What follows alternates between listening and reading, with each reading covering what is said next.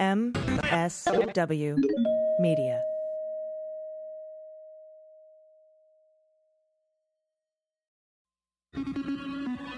News with swearing. Daily beans, daily beans. Daily beans, daily beans. Hello and welcome to the Daily Beans for Wednesday, April 5th, 2020. Today, Sanders and Obama endorse Joe Biden. The Virginia governor makes Election Day a state holiday and expands early voting. A hydroxychloroquine study is halted and the CIA warns against using the drug. The coronavirus is showing signs of reactivation in patients that already had it. The Trump family files an appeal to a federal ruling in one of their thousands of lawsuits. Trump forms the Council to Reopen America. The Chiron folks at CNN have zero fucks to give. Liberty University students file a class action suit. A new study shows we could be social distancing for a long time to come. And a sailor from the USS Roosevelt has died of COVID-19. I'm your host, AG. And with me today is Jordan Coburn. Hello. That was a long intro. There's a lot of news. I was going to say, holy fucking shit. That is a lot. Did you cover any of that yesterday? No, we briefly mentioned that there was some other news from yesterday that we were going to hang back until you were back to talk about. So we didn't. No spoilers. No spoilers. I'm sure everybody knows already anyhow. But thanks for covering for me yesterday. I appreciate it. Of course. Are you feeling good? Yeah, I'm feeling good. Feeling good today. So we have a lot of news to get to, but also I just wanted to let everybody know this Friday we're having another cocktail happy hour meet and greet question and answer sesh. And that's at 4 p.m. Pacific time on Friday.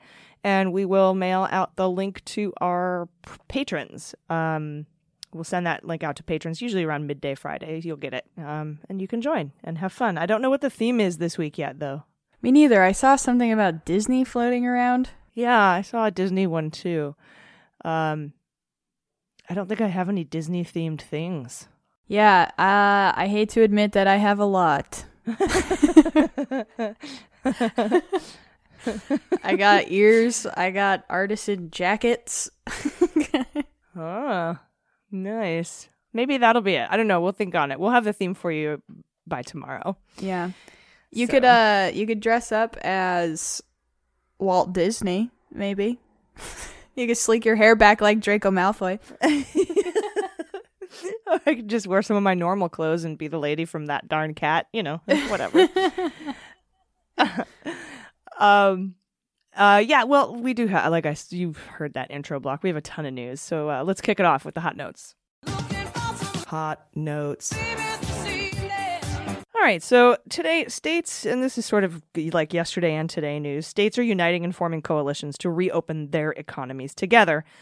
Based on science and metrics, as Trump continues to push for an early and frankly authoritarian reopening of the economy. The White House has assembled, this is so funny, I'm sure everyone saw this going around social media yesterday, but the White House has assembled a Council to Reopen America panel, or CRAP,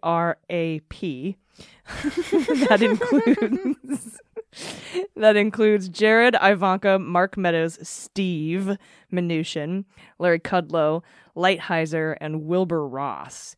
That is just a group of idiots. And I posted that yesterday on Facebook, and I was like, look, it's the Council to Reopen America panel, or CRAP. And I didn't get as many likes or comments as I usually do. As it turns out, people thought I was joking. Oh, yeah. People thought I made it up. And they're like, that's a hack joke. I'm not giving her this like. Exactly, because it wasn't a funny joke. I thought it was fun when I thought I didn't think it was real either when I first scrolled by it. Actually, this is news to me.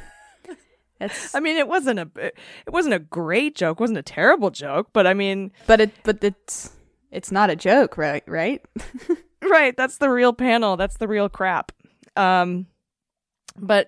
So they're the ones, but no, I think it's the governors. And the governors of New York and California and two of the largest economies in the U.S. have formed alliances with their respective neighbors like Washington to coordinate an eventual easing of the shutdown.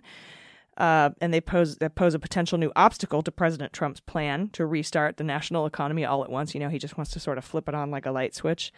One of the coalitions aligns New York with New Jersey, Connecticut, Pennsylvania, Rhode Island, and Delaware, and the other is California with its coastal neighbors, Washington and Oregon.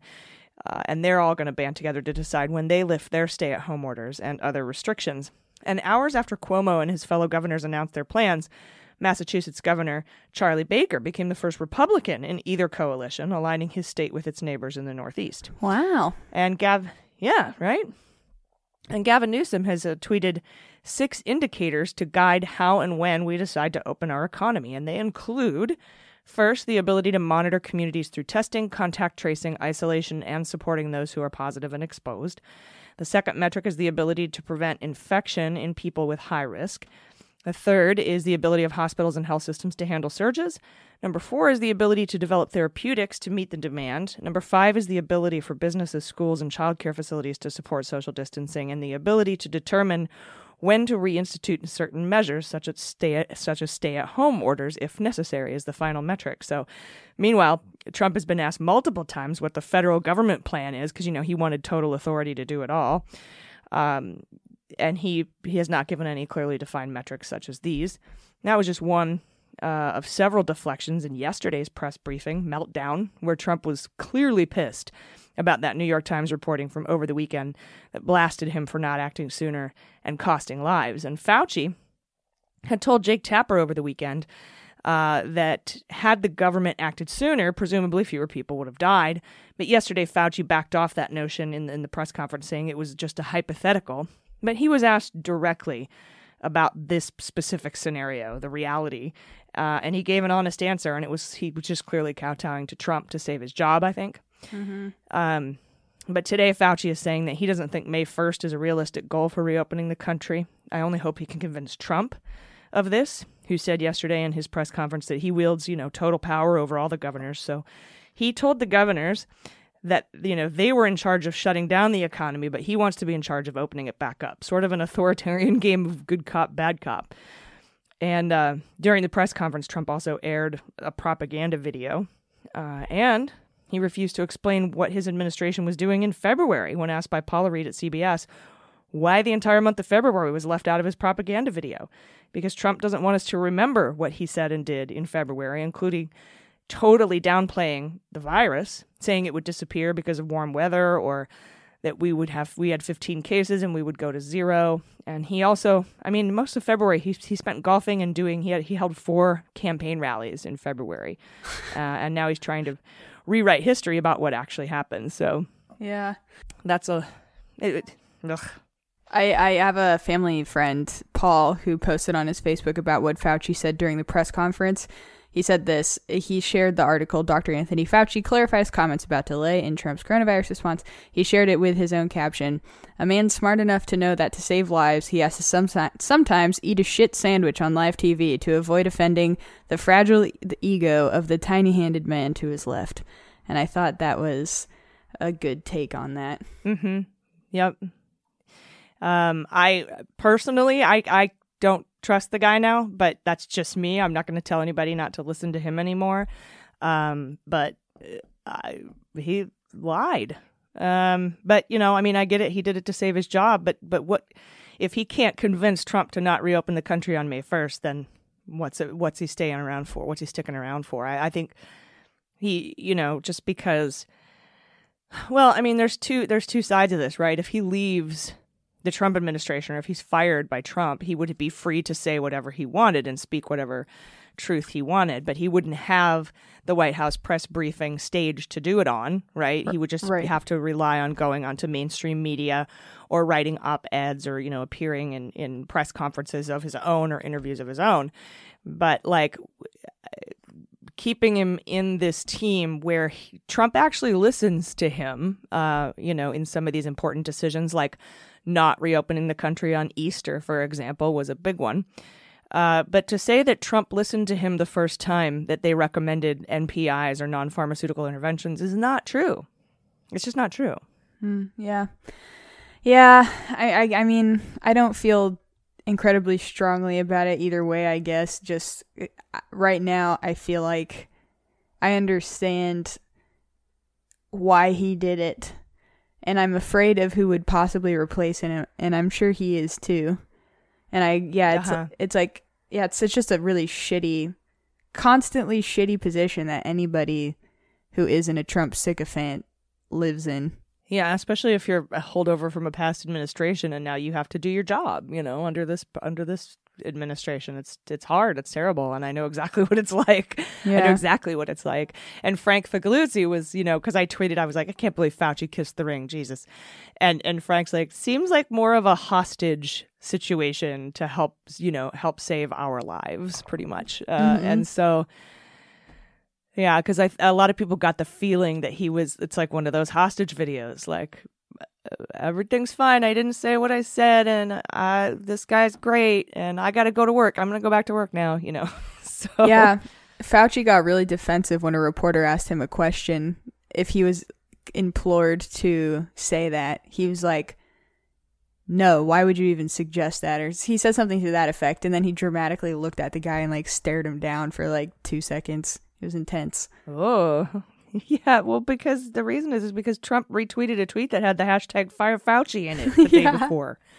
So, fuck. That's why I'm asking you this fucking question. And because you were clear about what you had said before. And for you to come up here and say, after we've seen the Red Dawn emails, for you to say that as soon as you, recommended social distancing, Trump took your advice, and he did manage to say, as soon as we formally recommended social distancing, as soon as we did, Trump adopted that point of view. And so I think that's his little way out, is by saying, well, we, sure, 3 weeks earlier we informally said that he should do this, but we didn't formally say it until this day, and that's when he said. And that's just sort of like retroactively putting a label on the one time he listened to you, calling that your formal recommendation. But I wasn't in the room, so yeah, he is also in a weird position, because if he's trying to maintain credibility, and the reason why he presumably would have come out against his own record, like Trump probably asked him to. Maybe Trump asked him to. Maybe he just recognized, all right, this is not going well. He is retweeting tweets that say fire me. I would believe that he could also have taken it on himself to do it, even also. Either way, it sucks. But it's like, if he let people in on any sort of confirmation that he was implored to do that, then he sets the precedent. He confirms to everybody that he just does what Trump tells him to do, in which case he wouldn't be credible anyway, because then everybody would just be operating off the assumption that Trump told him to say whatever he says from that point forward. So I feel like the only option he had was to deny that vehemently. But yeah, it's freaking messy. But you're right. There's a ton of instances where people in the Trump administration or in the surrounding adjacent positions have acted in ways that they wouldn't normally act so as not to upset the president. Like when Kirstjen Nielsen said, don't bring up Russia to Trump. He just doesn't like it. Or, and she did that proactively. Or when Modly, right, the acting secretary of the Navy, fired Captain Crozier from the USS Roosevelt to prevent Trump. He even said that I did that to prevent Trump from intervening because I knew he would. And so you're right. I think a lot of these folks, I wouldn't necessarily think that Trump forced Fauci to go and make that reversal. I know that I'm sure it probably came up as having been a problem, and Fauci took it upon himself to do that. I think that's more likely, and we have tons of evidence of that being the case with other people. People know how he's going to react and know what he's going to get involved in and know what's going to piss him off. And so they have to, make their own proactive or reactive choices to smooth situations over that would otherwise have just been a moment of an honest answer to an honest question. So, yeah. So what's, Cuomo gave his briefing today too. And did you see, I wasn't going to report on this, but I guess his brother, Chris Cuomo, sort of had a bit of a thing on his radio program today. Did you hear about that? Where he said he doesn't want to work for CNN anymore. He hates his job. He hates what he's doing and what he has to do, and that he can't, have opinions and things like that. Did you hear about that? I did, yeah. Daily Beast reported on it with the headline, Chris Cuomo, my CNN job is pointless and I can't stand it. If you want to look it up, it's Yeah, exactly what you said. He went on a Sirius XM show and pretty much just vented. He said his battle with coronavirus had made him rethink his values and question his position as a public figure. This is a direct quote. He said, "I don't like what I do professionally. I don't think it's worth my time." Cuomo said he missed the freedom to tell his critics to go to hell, saying, "That matters to me more than making millions of dollars a year because I've saved my money and I don't need it anymore." So that's quarantine changes you, man. It's changing everyone. Yeah, he's basically like, hey, I made my money. Fuck all the haters. If I want to be able to tell you to eat shit, I want to be able to tell you to eat shit. It is funny that he has a pattern in his life of doing a profession and working really hard to get to a certain point and then just being like, I don't want to do this. Because, like, that's how he got into journalism in the first place, right? Yeah. Totally. But hell yeah, that's life. That's, like, leveling up and shedding skin and shit, and that's what's, like, beautiful about it. So I say go off, Cuomo. You have a sense of humor that no one ever gets to see. It'd be fun if he got to do stuff where he was more, I don't know, maybe he wants to make documentaries or he wants to be more of, like, a commentator or something. And, yeah, I support it. I'll do a show with you, Chris. Woo! If you need, yeah. Hell yeah. Some ladies. I like his feistiness. But Yeah. but what about his brother, good old Governor Cuomo? What's he up to today? How'd his press briefing go? Yeah, so he kind of just went over a little bit what you were talking about, the Eastern and Western pacts. He also just, I'll report on his New York State numbers before I go too much into that. He said that the hospitalization rates continue to decline. However, there's still a huge amount of people that are getting diagnosed with COVID every day. So just really urging people to please do not forget that fact. The loss of lives is still staggering, but it's plateauing. From April 8th through April 13th, the number of people who died every day has been in the high 700s around. I think the average is sitting around like 775 kind of. And that's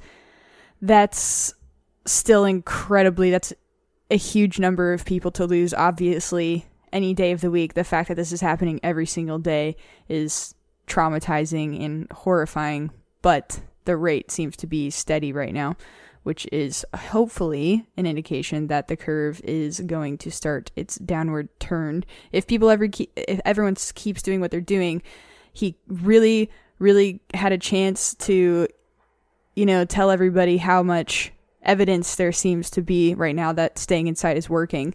And what they're doing today is 100% affecting what happens tomorrow.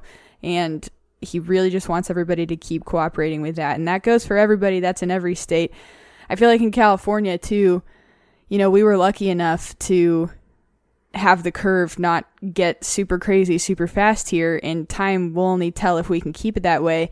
But I feel like because there's that sort of good news, people start getting in their brain, oh, maybe it's okay to start venturing out then. And that it's like, no, that is not what this means. This means that finally we have what looks like some vague small amount of control over this outbreak slightly, which is still killing a crap ton of people every single day. Yeah, people need to remember that the hospitalization rates and the deaths from this are on like a 3-week lag. So the results that we're seeing aren't in the present. You know what I mean? Mm-hmm. Yeah, definitely. Cuomo also then went on to fire back at Trump because during Trump's press conference, he was just slinging shitballs at all the governors and just everybody, really. Anybody that apparently had ever said anything even remotely critical of Trump, he was giving shit to. And then he had videos, as we saw, of the people that were happy with everything that he did. And Cuomo was not having that shit. He fired back saying, in a really level-headed way, though, he said Trump basically said he has complete and total authority over when the states open. And Cuomo said that is not accurate. And he is clearly just jonesing for a fight right now. And I'm not going to give it to him, basically. And I think he expressed how important the state and federal relationship is.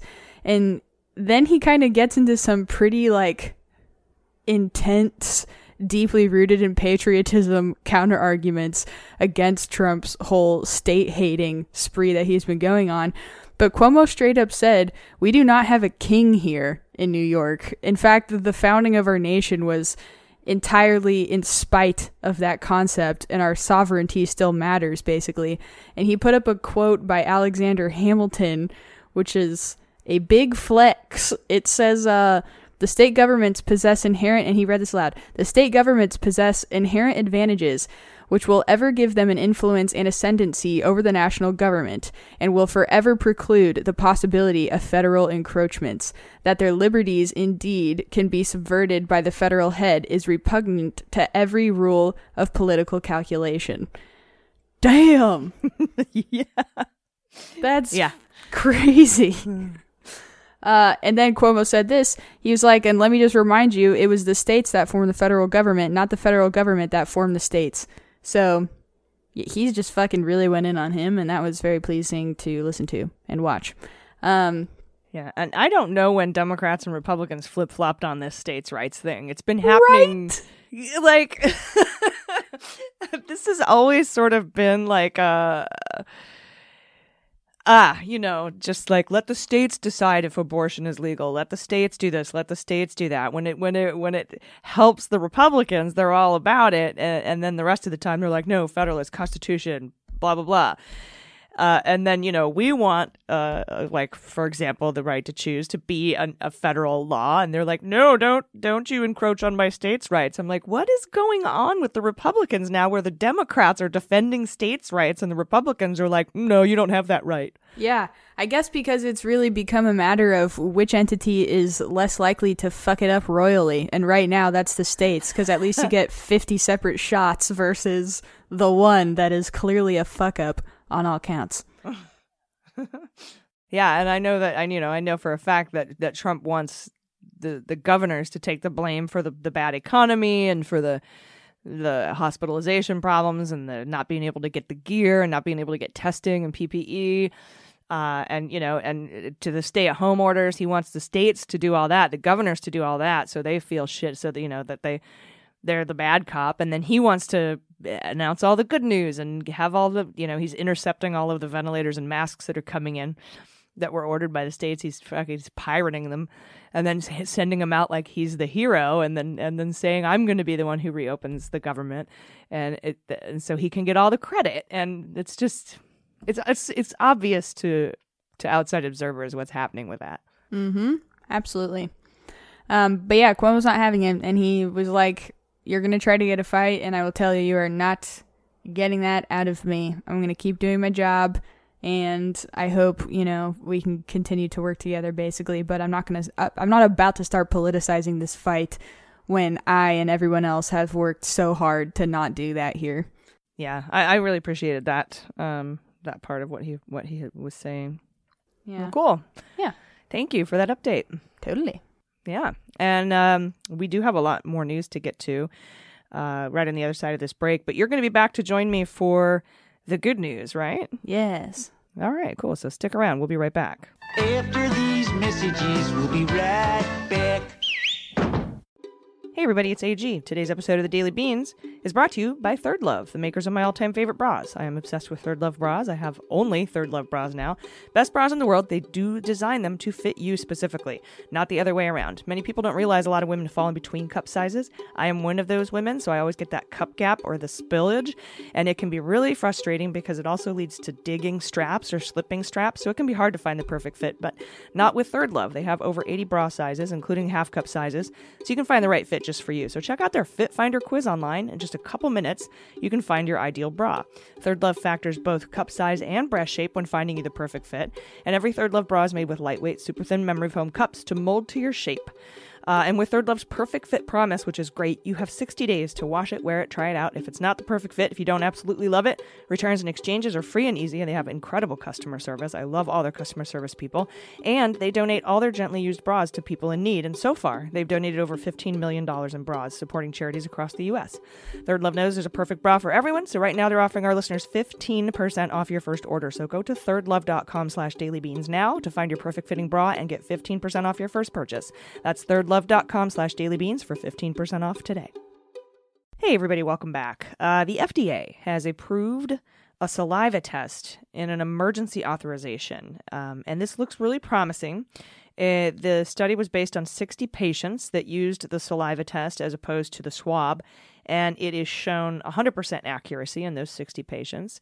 An in-clinic saliva test would relieve the need for having to change or need new PPE for each test, for administering each test by a healthcare professional, and it's far more comfortable than the swab up the nose. This could be useful if it becomes an at-home telemedicine test, especially in meeting the first metric of Governor Gavin Newsom's plan of testing and contact tracing that we were talking about in the A block. And a paper written by Harvard scientists concludes the U.S. may need to endure intermittent social distancing until 2022, or until a vaccine is available and we're all inoculated. That is one of several different trajectories posited in this paper. We have to develop immunity and test that immunity, obviously. But the point is the virus isn't going anywhere anytime soon. And we've talked about this when we were listening to Mr. McNeil come on the Maddow show and say, look, there's nowhere to run. You can't run from it. It's here. And until you have a vaccine, you have to have these social distancing elements in place, at least intermittently. But early studies, which have not yet been peer-reviewed, by the way, and I wanted to make that limitation known, are showing that higher rates of reinfection are happening, and there's a low level of antibodies in 1 out of 3 patients that showed mild symptoms the first time they were infected with COVID-19. Again, like I said, these are early experiments. We need a lot more data before we can draw any conclusions, but we need to keep our eyes on the reinfection rate. And yesterday we learned that one of the crew of the USS Roosevelt has died of COVID-19. The captain of the Roosevelt was fired. Captain Crozier was fired by the Secretary of the Navy for sounding the alarm bells to 20 high-level officials in the Navy and being accused of leaking the information to the press. The Secretary of the Navy eventually apologized to Thomas Modly, and then resigned for the comments he made to the crew of the Roosevelt. And this is from the New York Times. Quote, the coronavirus crisis aboard the carrier Theodore Roosevelt spurred another chapter in the hollowing out of the Navy's leadership, in particular under the Trump administration. On March 30th, after 4 days of rebuffs from his superiors, Captain Crozier sat down to compose an email. And this is sort of the part that we were missing, right? How long was Captain Crozier? How many times was he trying to get the Navy to pay attention that, coronavirus was aboard his ship and that posed a grave danger to the lives of the sailors and his crew? And apparently it was 4 days of rebuffs from his superior officers. He sat down and composed an email. Sailors don't need to die, he wrote to 20 other people, all Navy personnel in the Pacific, asking for help.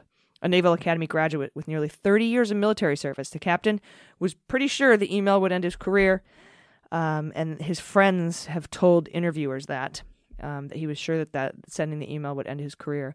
The military prizes a chain of command, and the appropriate course would have been for the captain to continue to push his superiors for action, but he hit send anyway.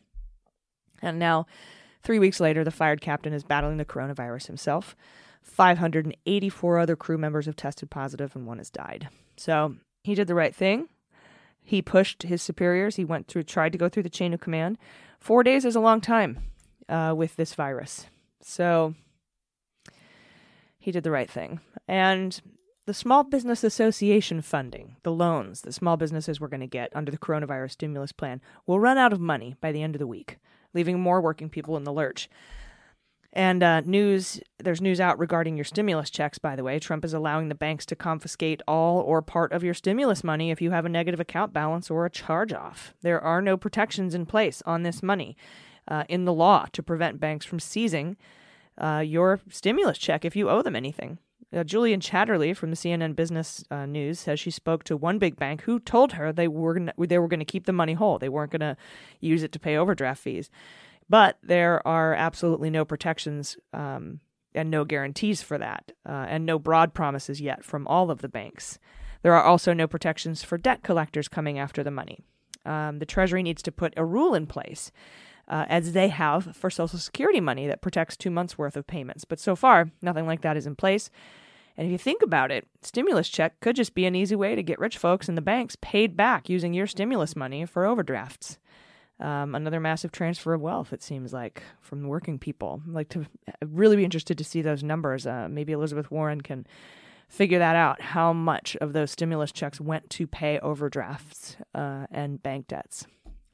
And speaking of the stimulus and rich assholes, the airlines are balking at their bailout. They're mad about it because 70% is a grant, free money, but the rest is a loan that would have to be paid back. These are the same airlines that took their tax cuts from that horrible Republican tax bill and used it for stock buybacks instead of putting it towards their workers. So fuck them, honestly. They're mad. All 4 of the major airlines are apparently upset about this. But their stocks went up pretty considerably today with the announcement of this use of the Treasury Fund to bail out the airlines. And from the New York Times, a research trial of coronavirus patients in Brazil ended after patients taking a higher dose of chloroquine, one of the drugs President Trump has promoted, developed irregular heart rates and were at risk for arrhythmia. The Brazilian study involved 81 hospitalized patients. It was posted on Saturday at MedRxiv, an online server for medical articles, before undergoing peer review by other researchers, so it hasn't been peer-reviewed either. Because Brazil's national guidelines recommended the use of chloroquine in coronavirus patients, the researchers said including a placebo in their trial was an impossibility, and they considered this the best way to evaluate the drug. And despite its limitation, infectious disease doctors and drug safety experts said the study provided further evidence that chloroquine and hydroxychloroquine, which are both used to treat malaria, can pose significant harm to some patients, specifically the risk of fatal heart arrhythmia. Patients in the trial were also given the antibiotic azithromycin, which carries the same heart risk. Hospitals in the United States are also using azithromycin to treat coronavirus patients, often in combination with hydroxychloroquine. Roughly half the study participants were given doses of 450 milligrams of chloroquine twice daily for 5 days, while the rest were prescribed a higher dose of 600 milligrams for 10 days. Within 3 days, researchers started noticing heart arrhythmias in the patients taking the higher dose of 600 milligrams, and by the 6th day of treatment, 11 patients had died, leading to an immediate end to the high-dose segment of the trial. The researchers said the study did not have enough patients in the lower dose portion of the trial to conclude if chloroquine was effective in patients with severe disease. So they can't conclude it was effective, and it killed 11 people at higher doses. More studies evaluating the drug earlier in the course of the disease are urgently needed, according to researchers. And the CIA has privately advised its workforce that taking hydroxychloroquine has potentially dangerous side effects, including sudden death. This warning is featured on a CIA website for employees with questions related to COVID-19. Quote, at this point, the drug is not recommended to be used by patients except by medical professionals prescribing it as part of an ongoing investigational study. There are potentially significant side effects, including sudden cardiac death associated with hydroxychloroquine, and its individual use in patients needs to be carefully selected and monitored by a healthcare professional. And then it says in bold, please do not obtain this medication on your own. That is a warning from our own CIA to their employees. Another study of patients said development of antibodies for immunity has troubling results. And I should qualify this story too. This study's results have not yet gone through peer review either. But, as you know, we all make antibodies when we have an infection, and those are in our blood. And then presumably once the infection is gone, we have these antibodies. So if we get it again, those antibodies will attack it and keep us from getting sick a second time. But among recovered former COVID-19 cases, nearly a third had unexpectedly low levels of antibodies. In some cases, antibodies could not be detected at all. Quote, whether these patients were at high risk of rebound or reinfection should be explored in further studies, obviously, the team writes. Antibodies are generated, like I said, by the immune system and have unique chemical structures to inhibit specific pathogens. The coronavirus antibody intercepts the spike protein on the viral envelope to prevent it from binding with human cells. Researchers say they were surprised to find that the antibody titer value, TITER, in about a third of patients was less than 500. The titer value of antibodies was less than 500 in about a third of patients, a level that might be too low to provide protection. About 30% of patients failed to develop high titers of neutralizing antibodies after COVID-19 infection. However, the disease duration of these patients compared to others was similar. The team also found that antibody levels rose with age, with people in the 60 to 85 age group displaying more than 3 times the amount of antibodies as people in the 15 to 39 age group. Low amounts of antibodies could affect herd immunity. resistance to the disease among the general population to stop its spread. That's what herd immunity is. Quote, what this will mean to herd immunity will require more data from other parts of the world. So obviously more data is needed, but just some interesting early on, not yet peer-reviewed, keep in mind of that limitation, information about antibodies and COVID. And of course, also please note that the age, antibodies for age, that's correlative, that's not causation. We don't know if, it's a strong correlation, obviously, but there's a difference between those two things. As you know, our listeners are smart. Quote, vaccine developers may need to pay particular attention to these patients. One of the people in the study says, if the real virus could not induce antibody response, the weakened version of the vaccine might not work in these patients either. The researchers also found that the COVID-19 antibody could bind with a distantly related strain, SARS-1, from 2003, but the binding could not surpass SARS-1 virus replication in cells, which dashes the hopes of developing a vaccine for more than one coronavirus strain at once. Similarly, mild illness, in other words, might not always build up protection. And similarly, it will be important to study immune responses of people with asymptomatic cases of infection to determine whether symptoms and their severity predict whether a person becomes immune. If you have a more severe, reaction to the virus, if your symptoms are more severe, do you build more antibodies? Is that why the older population had way more antibodies? Because they were more impacted by the virus. That is also still unknown. So many studies need to be done on this, so we're going to be pretty busy for a while. And also researchers in China and the U.S. find that SARS-CoV-2, that's the virus that causes COVID-19, coronavirus, can destroy T cells that are supposed to protect the body from harmful invaders. This was not true for SARS-1 or MERS.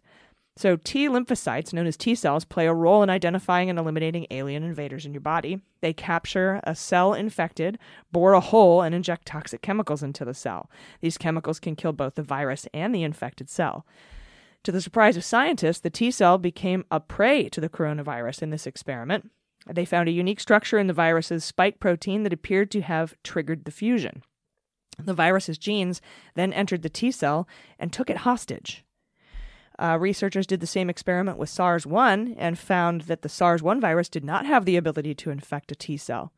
SARS-1 can only infect cells carrying a specific receptor protein known as ACE2, which has an extremely low presence in T cells.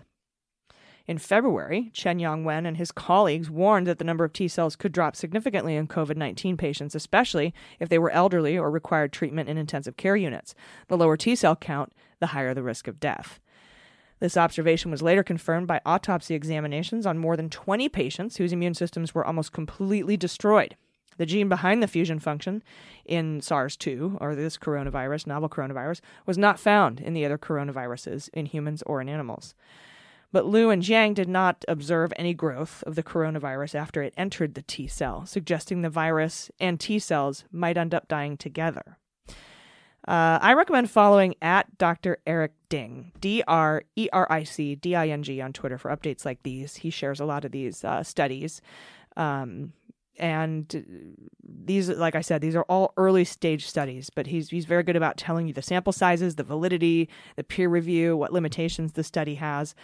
And what the implications could be, but, don't draw any conclusions because these are still early stage studies. It's a great Twitter to follow. I highly recommend it. And in some less scientific news, the World Wrestling Entertainment, WWE, has been deemed essential business. It's fucking essential in Florida. The mayor of Orange County said on Monday, WWE is essential, allowing the company to resume live tapings of its shows in the state, in Florida, during the coronavirus outbreak. A statewide stay-at-home order went into effect earlier this month in a bid to slow the spread. And while WWE was not initially viewed as essential, like grocery stores and pharmacies, it has since been given the green light. The decision, which was outlined in an April 9th memo from Florida's Republican Governor Ron DeSantis, allows WWE to tape live shows if the location is closed to the general public. This is from the same people who complain about funding for the Kennedy Center. So, just interesting story there. We'll be right back with more news right after this. Stick around. Hey everybody, it's AG, and this portion of Daily Beans is brought to you by Beachbody On Demand. Right now, while we're all stuck in our homes, it's really important to avoid complacency. I need to stay active for my mental health, and I like to keep moving, and you can work out and even take classes in the comfort of your own home with Beachbody On Demand. Beachbody On Demand is the easy-to-use streaming service that gives you instant access to over 1,300 super effective, the famous workouts from Beachbody, and they're suited for anybody at any time. Beachbody On Demand is the best streaming workout program. They're the company behind P90X, Insanity. I've done Insanity. It's insane.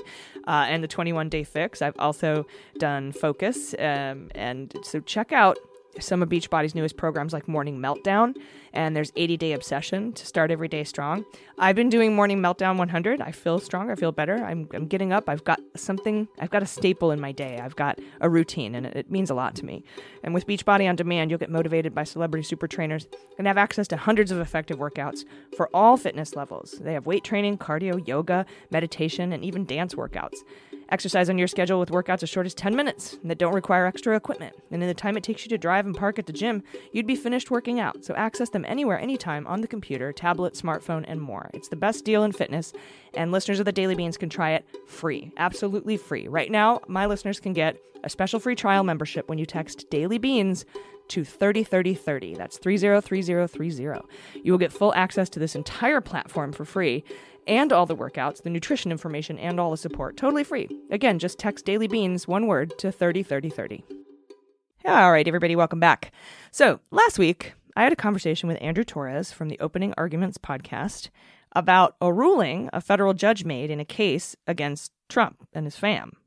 Trump and fam were being sued for featuring a pyramid scheme on the Celebrity Apprentice show, and some folks fell for it and are now suing them for pushing a Ponzi scheme.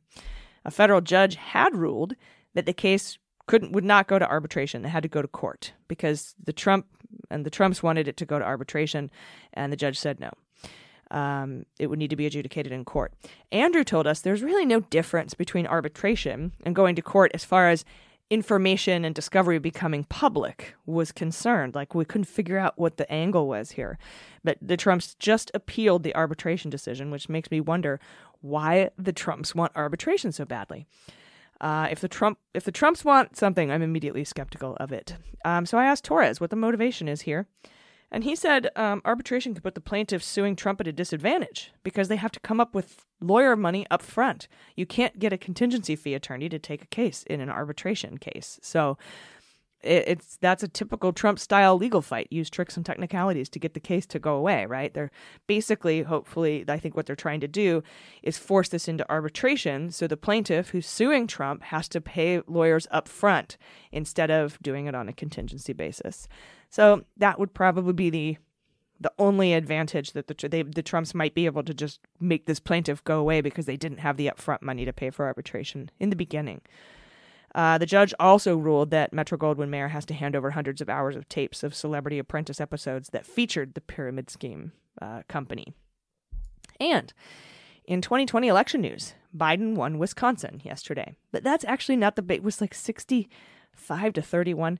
But that's not the big news from the Wisconsin primary. The big news was the Wisconsin Supreme Court race where a liberal woman, Jill Karofsky, beat a Trump-backed incumbent to win a 10-year seat on that state's Supreme Court.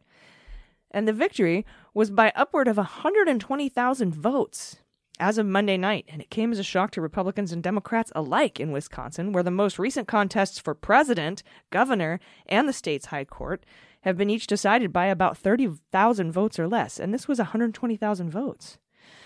It followed weeks of Democratic anger over Republicans' insistence on holding elections amid the coronavirus pandemic. And I've been saying this for the last 3 years, right? We have to vote in numbers too big to manipulate. And Wisconsin did just that in what is surely an embarrassing loss for Republicans and likely contributed to Trump's infantile meltdown shit mood at his propaganda briefing on Monday.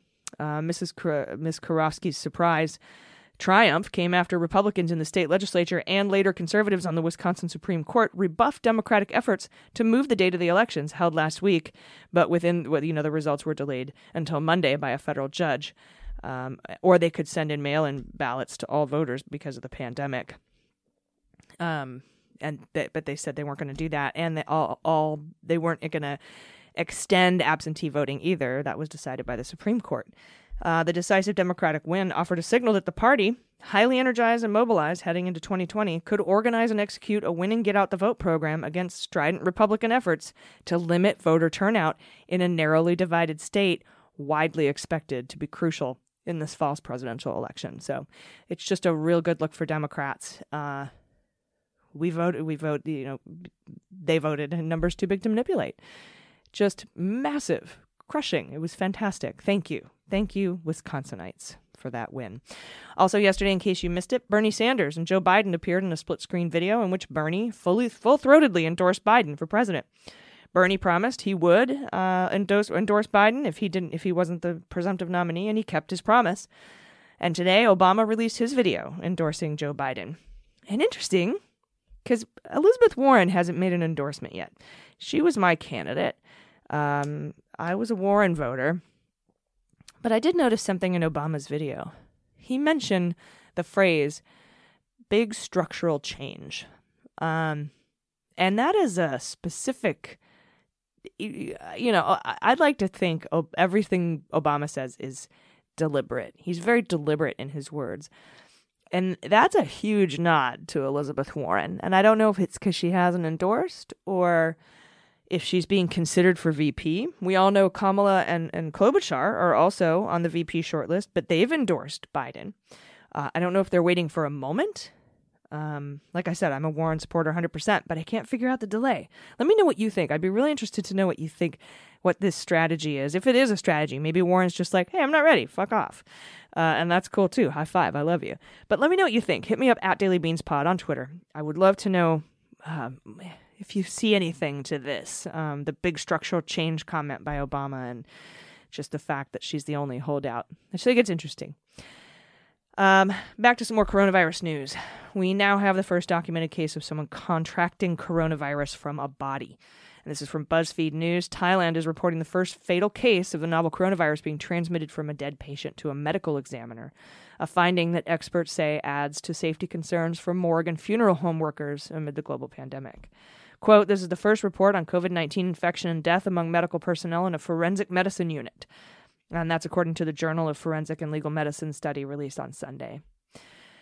And I'm not sure if you watched the horrible propaganda briefing yesterday, but one of the bright spots, aside from Caitlin Collins calling Trump out for lying and asking, who told you had total authority? Who told you that? That's not true.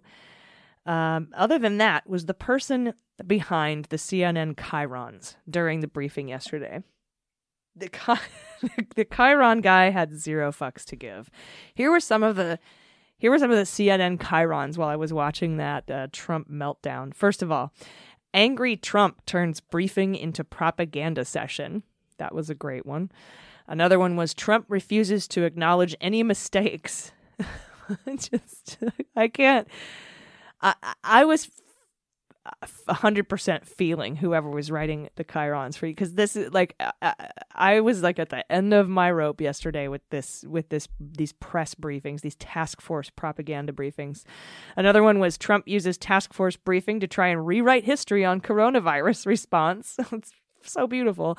And Trump melts down in angry response to reports he ignored virus warnings. That's just fantastic. So high five to the Chiron writer from CNN. And today's propaganda briefing took place in the Rose Garden, where microphones can be snatched from reporters if Trump doesn't like what you're saying. In the briefing room, the press is mic'd up. But in the Rose Garden, they're handed microphones, which can easily be taken away. And that didn't really happen today that I saw, but I kind of left early, and they were going in and out. The networks don't carry these full things anymore. So Trump, first, the big news is he announced he was halting funding for the World Health Organization and went on a tirade blaming them and China for the outbreak. These are his scapegoats. And I am not going to sit here and tell you that the World Health Organization is awesome. I think it needs to be reviewed and I think it needs to be looked at, but probably not in the middle of a world pandemic. Not in the middle of a global coronavirus pandemic is probably a good idea to keep funding the WHO. And it sounded a lot like Ukraine to me. Like he said that he's going to withhold that funding pending review. And remember, that's what his excuse was for withholding the Ukraine funding. We have to make sure it's They're using it properly. We're reviewing it. It's being reviewed by the Pentagon. Pentagon's like, we reviewed it, bro. It was fine. You can give him the money. He's like, no, it needs review. This just sounds like he's going to make the World Health Organization investigate Biden, or he's not going to fund him. I don't know. Maybe he's trying to get him to say that China's at fault because they're pretty pro-China, or at least China-centric. I don't know, but it seems like, I mean, I guess he can do that. I guess, he can withhold. I guess his decision. He kept touting his travel ban, but the Chiron CNN person today had up on the thing that 40,000 travelers came from China after his ban was put in place.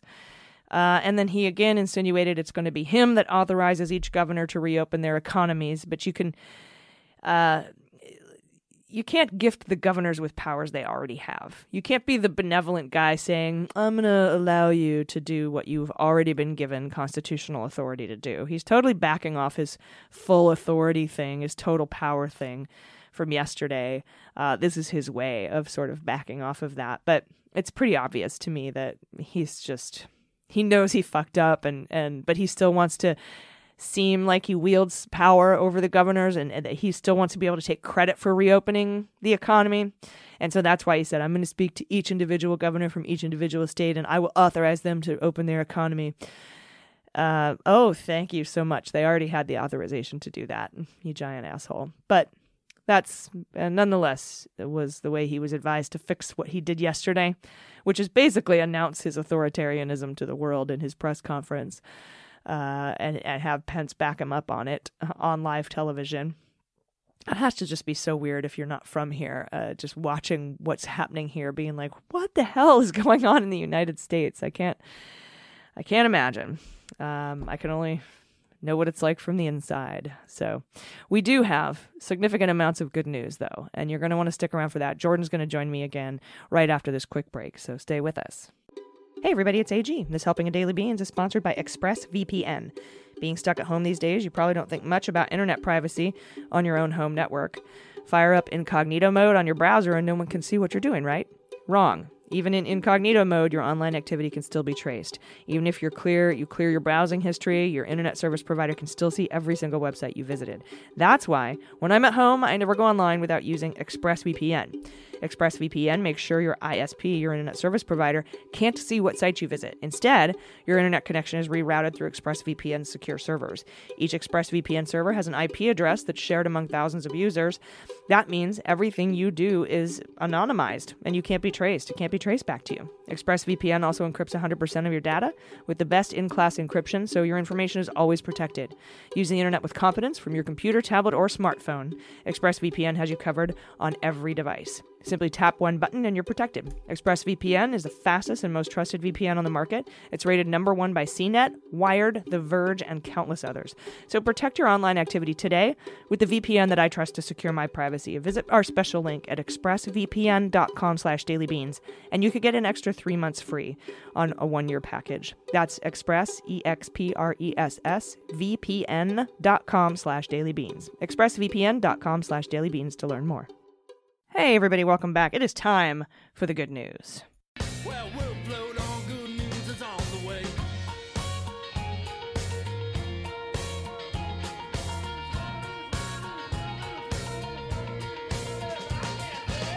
And first good news story here, I've got Virginia Governor Ralph Northam announced Sunday that he signed a series of new measures into law aimed at expanding access to voting in Virginia. The new legislation will establish Election Day as a holiday. And it will remove the requirement that voters have to show a photo ID prior to casting their ballot, and it will expand early voting to be allowed 45 days before an election without a stated reason. 45 days. I don't know if that was like a little nudge to Trump, but that's fun. Let's make it 45. He says voting is a fundamental right, and these new laws strengthen our democracy by making it easier to cast a ballot, not harder. No matter who you are or where you live in Virginia, your voice deserves to be heard. I'm proud to sign these bills. And I think my favorite part is that he's making it a holiday. He's actually replacing a holiday. The legislation repeals the current Lee Jackson Day holiday, which honored Robert E. Lee and Thomas Stonewall Jackson as defenders of causes. So he's not just creating a new holiday, he's replacing a shitty one, and I think that's great. Several states and cities have already made Election Day a civic holiday, including Delaware, Hawaii, Kentucky, and New York. State offices typically close, though it depends on the state whether employees are entitled to paid time off to vote. Proponents say making Election Day a holiday could improve voter turnout, but Election Day may not become a federal holiday anytime soon because it draws deep divisions among party lines, obviously. So that's cool. And then before we get to our listener-submitted good news, I do have a little bit of Schadenfreude.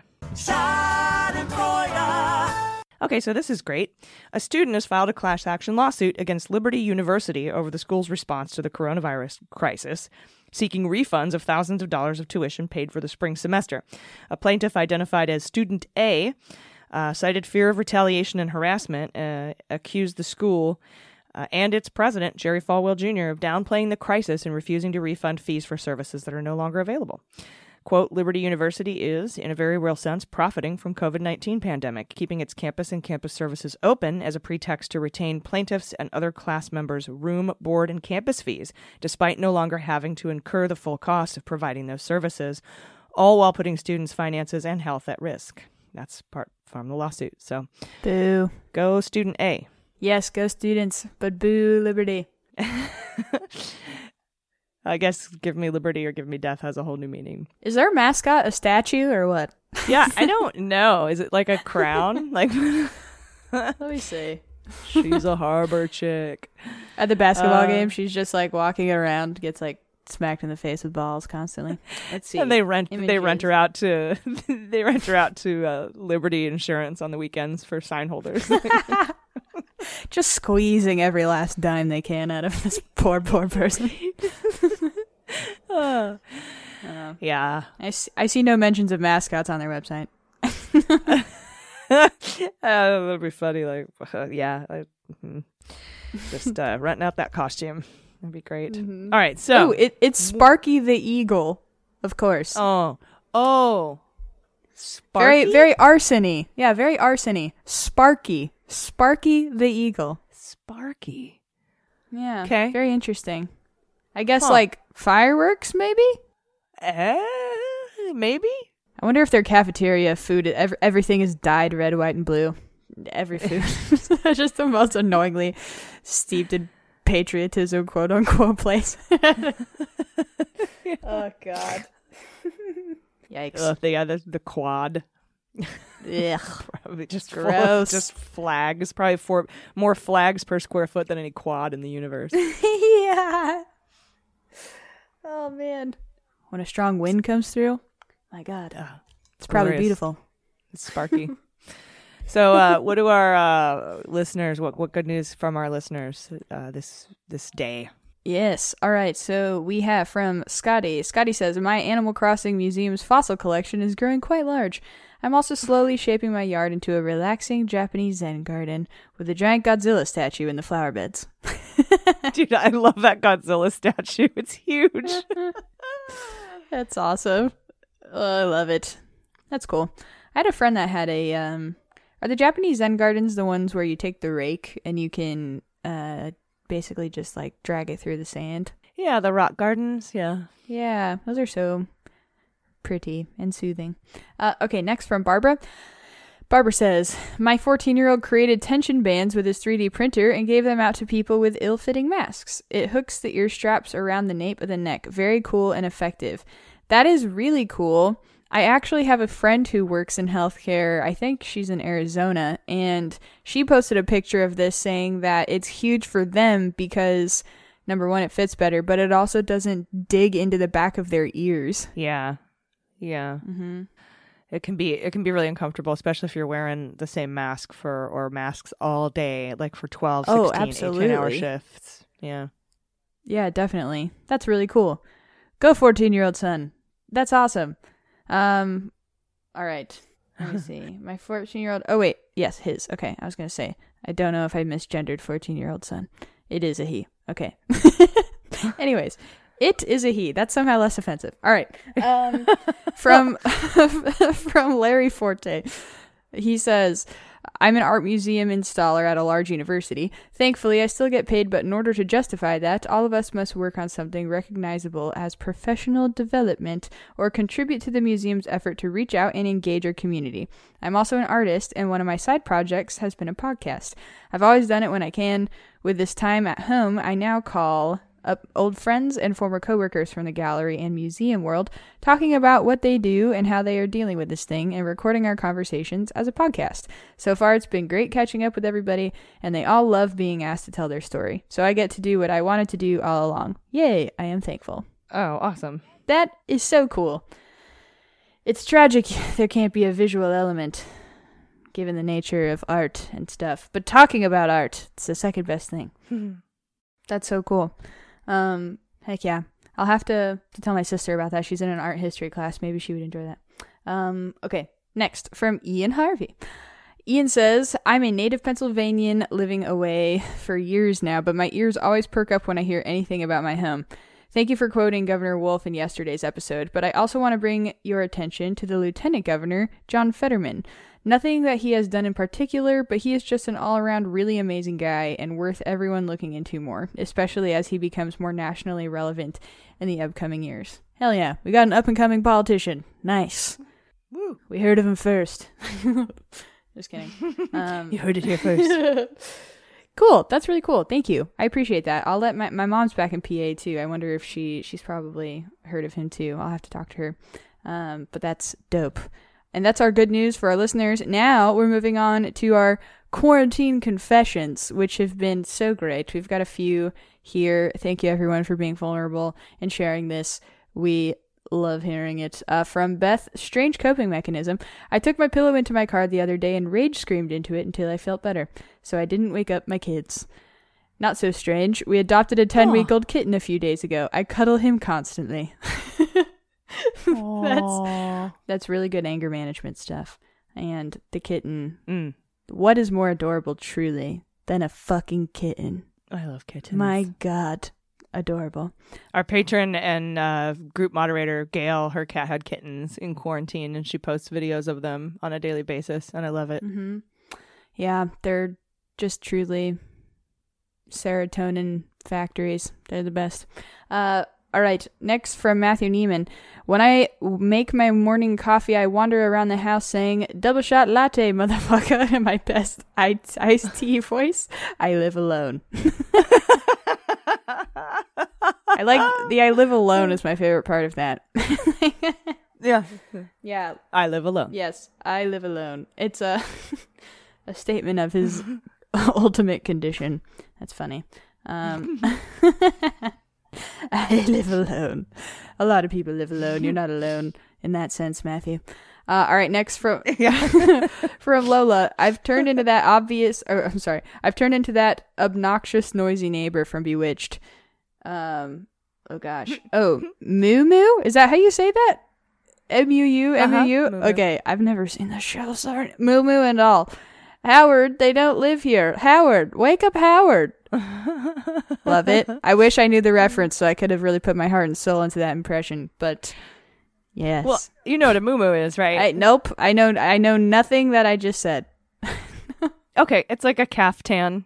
It's not like specific to that show. Oh. It's a house dress that you wear. Oh shit. As a moo. Yes, I just googled it's a Hawaiian word. Very cool.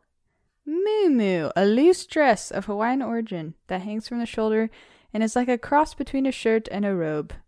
Sounds lovely. Yes. Perfect. It's very comfy. I need to watch some Bewitched now. All right. Next up from Glam Quarantine Confession. Forgive me, Muller, for I have sinned. This is my first confession. When I come across an article on a website that requires an email sign up to read, I've taken to using my Trump-supporting father's email address to inundate him with left-wing messaging. I do not feel remorse and am very likely to continue this behavior. Double shot of espresso. Oh, that's so good. That's fucking funny. I love it. Next up from Jay Baker. Confession, 30th day of my lockdown. I've been creating my own entertainment. I bought 10,000 googly eyes and have been putting them on different pictures I've been printing, such as Nicolas Cage and Joe Exotic, and hiding them around the house for my wife to find unexpectedly. So far, she's found 2 and not nearly as amused as I am. Oh my god. Oh. There's nothing that goes farther than a canister of emergency googly eyes. Yeah. I have to say. All the things you could googly, you know? They're so adhesible. What is that adjective? Yeah. Who knows? Either way. Adhesive. Yes. And adhesive is a noun though, isn't it? it could also be an adverb or an adjective. But you should see Google Christopher Walken's googly eye plants. The very nervous gardener. He's Christopher Walken, so he's like, wow, hey, and he's doing his whole Walken thing, but he plays a gardener on Saturday Night Live who's very, very paranoid and suspicious of his plants. So in order to be able to look them in the eyes, he puts googly eyes on all of his plants. Oh my and it's God. really an excellent sketch. That's so fucking funny. I'm looking at pictures now. That's amazing. Yeah. Whoa. Oh my God, so that's great. so funny. And he goes, yeah, as you know, the eyes are the windows of your face. Wow. It's just great. They all look It's a like great frogs once you put eyes on plants. Amazing. Wow. This is great. I could look at that all day. Thank you. I'll have to watch that. Okay, and our final one from Zacharias. Here's a coronavirus confession by a friend. Not trimming nose hairs due to hope that this would help prevent breathing in any viruses. I mean, my friend doesn't have any specific basis to confirm if that is sound logic. Oh, that's so funny. Who knows? Let's see. Does trimming nose hair help with COVID-19? I don't know. Let's see. Nose hair removal. No. Help breathing. Blah, blah, blah. Nose hair removal. I'm not seeing anything.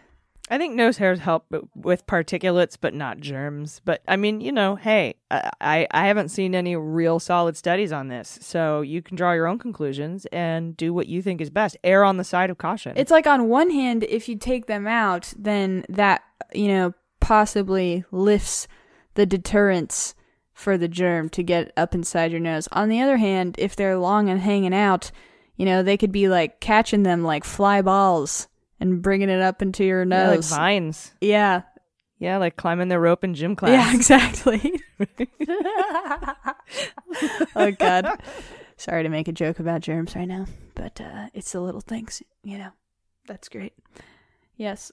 Well, that's all we got for good news and quarantine confessions. Thank you, everybody. We do those at our Twitter. You can tweet them at us, and we've loved seeing them. So if you have any horribly embarrassing things you've been doing, send them to us. We'll tell everyone. Yep. And pet pictures, always down for those. Hit us up at Daily Beans Pod with any of them, any and all of your pod pets and confessions and odd habits that you're doing. We love to hear them, and we'll be happy to share them. If you don't want us to give you a shout out, make sure you put anonymous on there. But anyway, any final thoughts before we let everybody off the hook? No, I don't think so. I hope to see you Friday at our happy hour. Looking forward to that. Yes, I always. It's like you were talking about. I think it was on Monday's show, the last one I was on, when you were saying if you have something in your calendar to look forward to, it really helps with your mental health, keeping you going every day. Mm-hmm. And so that's my thing right now. That's like the one. That's the thing. Yeah, it's so fun. I love it. I'm excited. Woohoo! Samesies. Be well, AG. Thank you. And you be well, too. And thanks for the day off. I appreciate you and Mandy covering. So shout out to both of you for that. I appreciate it. Of course, anytime. And everyone else, please take care of each other. Take care of yourselves. Take care of your mental health. And take care of the planet. I've been AG. I've been Jordan Coburn. And them's the Beans. The Daily Beans is executive produced and directed by AG and Jordan Coburn, and engineered and edited by Mackenzie Mazzell and Starburns Industries. Our marketing manager, executive assistant, production and social media direction is Amanda Reeder. Fact-checking and research by AG, Jordan Coburn, and Amanda Reeder. Our music is written and performed by They Might Be Giants. Our web design and branding are by Joelle Reeder with Moxie Design Studios, and our website is dailybeanspod.com.